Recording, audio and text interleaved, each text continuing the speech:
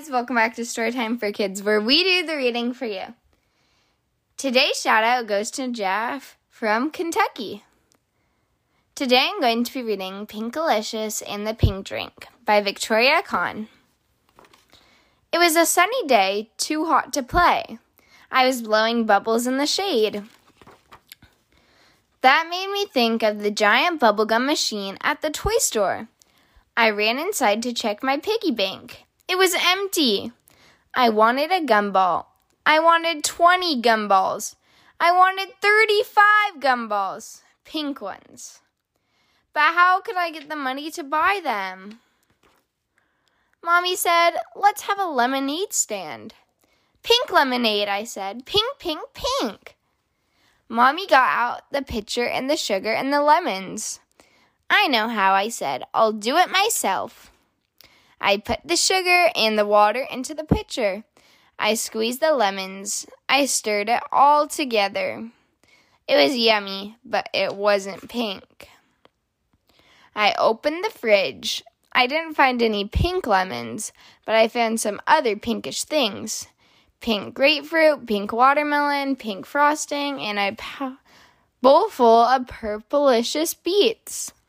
I put all of them into the pitcher and I stirred it all up. My little brother Peter helped me put up my pink lemonade stand. I let him try the lemonade for free. Weird, said Peter. Kinda chewy. I like it.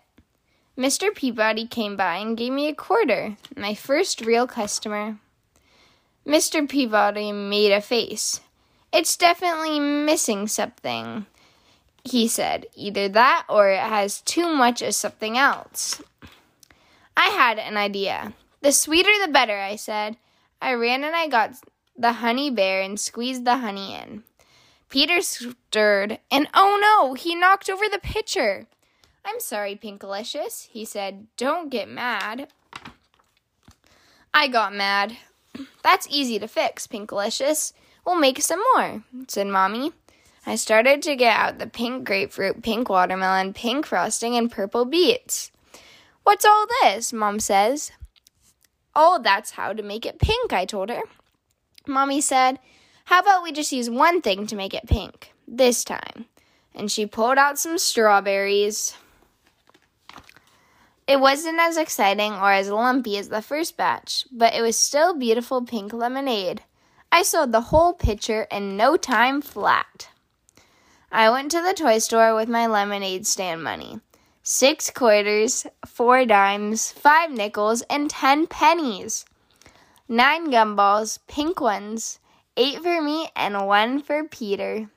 Peter looked sad. I gave him 3 and kept 6.